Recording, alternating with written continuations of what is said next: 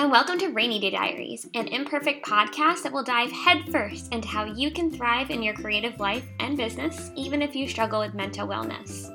I am your host, Jennifer Lynn, and as a longtime struggler of anxiety and depression myself, I hope this podcast will help you realize that you could still get stuff done when you deal with all these crazy things on a daily basis, that you're not alone, and that falling down does not mean you won't get back up again. I thank you so much for listening, and as always, if you have any suggestions or questions or topics you'd love to hear about, please email me at jenniferlynn@gmail.com.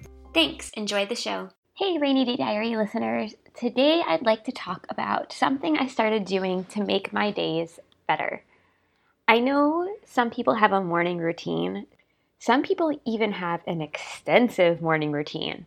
When I was at Podcast Movement, John Lee Dumas said he woke up at like 5 and he journaled and he meditated. He went for like a 3-mile walk and it was so much stuff. I have a friend who wakes up at 5:30 and she does numerous things in the morning before even becoming a person and taking care of her children and going to work, and that just seemed insane to me.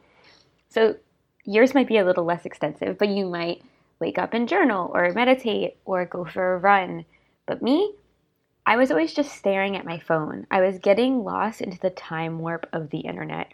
I would just check my mail and then somehow 20 minutes later I'd end up on MySpace, oh my god, on Instagram and the rabbit hole that is Instagram. But my friend Mandy always reads in the morning with a big cup of coffee, and she takes a picture of it and puts it on Instagram. Well, it looks like she does that every morning. She'll have to tell me if she actually does that every morning, but for the sake of Instagram is real life every day, let's just say she does this every morning. And every day I saw it and I thought, wow, that looks so nice.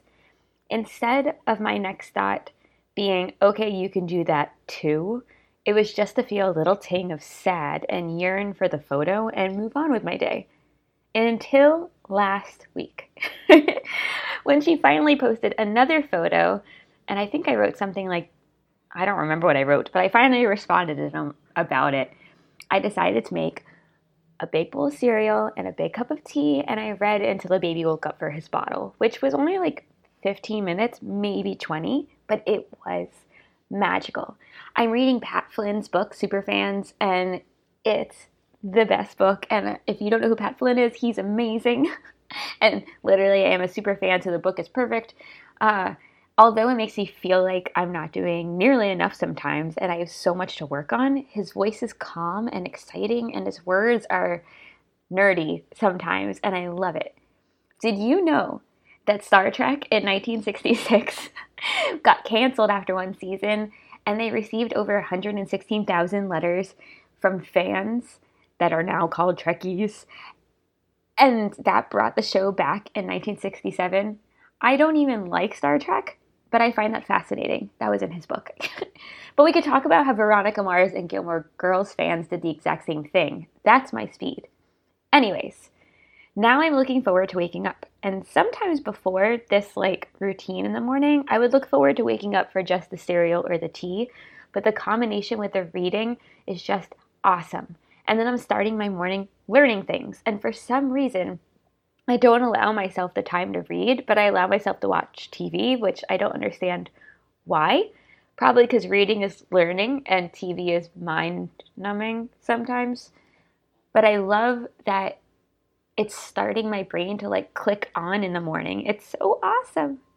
So maybe your way of waking up might look different, and that's totally okay. Maybe it's about writing out all your thoughts to help ease your anxiety. I do that too. Or meditating, or yoga, or running, or petting your cat for 20 minutes, which I do too sometimes also. But try to make your mornings a little less mundane, especially if you have a stressful job, or you're running around after a toddler all day, or I don't know. I guess those are the two I keep thinking of. But might I suggest reading for 15 minutes with a big bowl of mixed cereal? Because that is the best. I hope you enjoyed this mini podcast episode.